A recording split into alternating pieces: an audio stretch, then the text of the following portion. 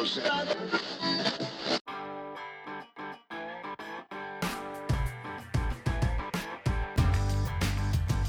and welcome to Wise About Texas, your award-winning Texas history podcast. I'm your host, Ken Wise. Thank you very much for tuning in today for some Texas history. Now, this episode is being recorded and released in July 2020, and we are in a time where history is more important than ever before. There have been a lot of complaints through the years. History is not being taught. It's not being taught correctly. It's not being studied and appreciated. I agree with that. But much of the chaos that we're seeing in the country in July 2020 is a product of that.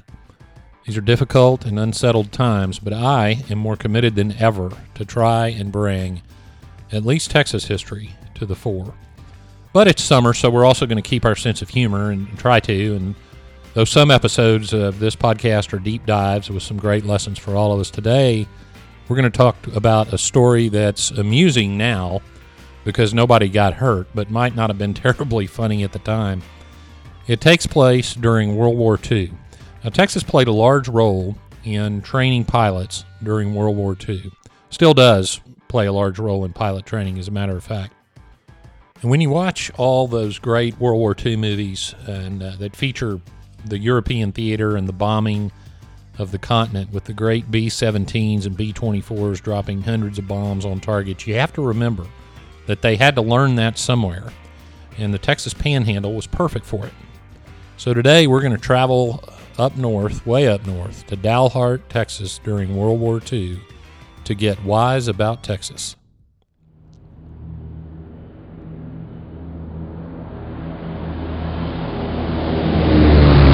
Back in early 1942, the good folks up in Dalhart wanted to contribute to the war effort.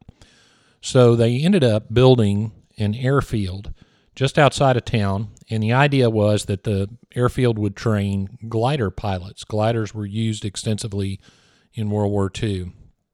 And in September 1942, the airfield opened. But by early 1943, the Air Force decided that it needed that airfield to train B-17 and B-24 crews.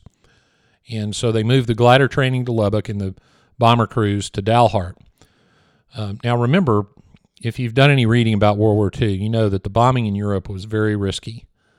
The Germans had better fighters than we did, longer range fighters, and the 8th Air Force in particular, the 8th Air Force had half the entire number of casualties suffered by the Air Force in the entire World War II. So that led to an urgent and frequent need for replacement pilots. So these pilots were going to come, at least in part, from the Dalhart training ground.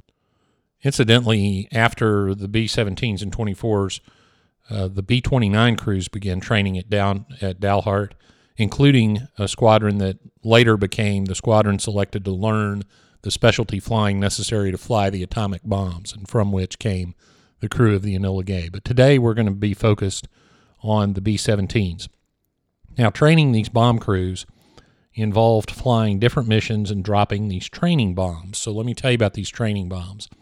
They weighed 100 pounds, so they simulated an Air Force general-purpose bomb.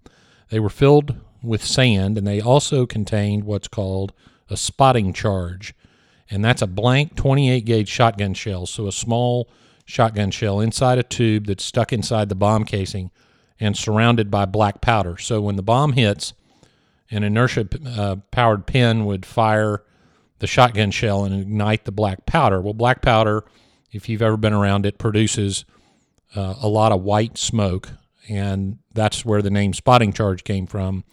You could see where the bomb hit by the white smoke. Now, at a distance, this isn't too dangerous, but close up obviously could be dangerous. And of course, if you were close to one of these, you'd also be close to a 100-pound metal projectile falling from the sky, so that would be extremely dangerous. So the instructors would load up these bombs, give the students the missions, and try and simulate all the stuff that they were going to face across the pond. Well, to drop these bombs, what they did is they would drop them on a target range.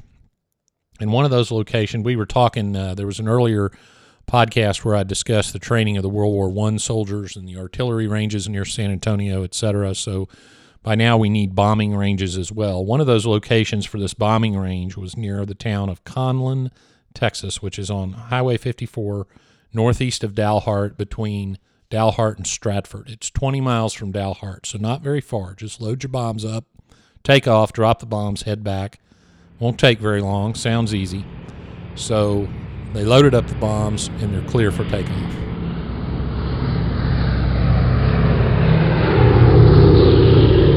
Well, it's July 5th, 1943, and the B-17 crews needed to learn how to drop bombs at night. Now, the B-17 was equipped with what was known as the Norden bomb sight, and the Norden bomb sight was revolutionary because it contained an autopilot, an analog computer, which sounds like an oxymoron to us today, but it contained an analog computer and an autopilot connection mechanism so that the bombardier at a certain time could actually fly the airplane by using that bomb sight. And the idea, of course, would be that he's sighting the target and the bomb sight's automatically computing what it needs to compute to make the airplane, put the airplane in position to drop the bombs on target. This was revolutionary. Now, they thought that it was accurate to about 73 feet. In other words, when you dropped your bomb, it was going to be within 73 feet in a circle of the target. In combat, it turned out to really be about 1,200 feet. But still, it was a pretty revolutionary idea, and the Norden bomb sights became very, very famous. Now, you can imagine these guys in one of the world's great bombers making their night run 20 miles away. So up they went. Now, the target for this crew was going to be a square lit up at the corners. So it would be a challenge, but it would be easily visible. When you're in the vast panhandle of Texas and it's dark, you'll be able to see this square lit up at the corners. So on they flew. The bombardier catches sight of a square lit by 4 lights at the corner. And so at the appropriate time, the bombardier took control of the aircraft with the autopilot on the bomb sight, and they make the bombing run. Now, they were going to drop 6 bombs, one at a time, at this lit target. So they were going to drop one, go around, drop another, etc., till 6. So the bombardier kept his focus on that lit square and guided the bomber over the target, and it was bombs away. There was only one problem. They weren't over Conlin, Texas. For some reason, it didn't dawn on anyone that they had flown the wrong direction. Not only that, they had flown about twice as long as needed to get to a bombing range that was 20 miles from the airfield. They were actually over Boise City, Oklahoma, about 50 miles north of Dalhart.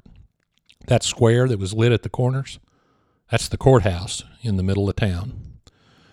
Well, the first bomb went through the roof of an empty garage, ended up blowing the door off, and it created a crater in the garage about 2 feet by 3 feet. Then the B-17 came around again.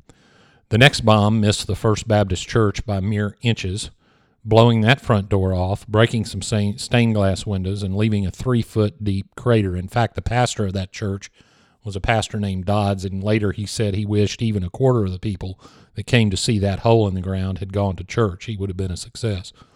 On the third pass, the crew almost hit a store, but the bomb landed right in front.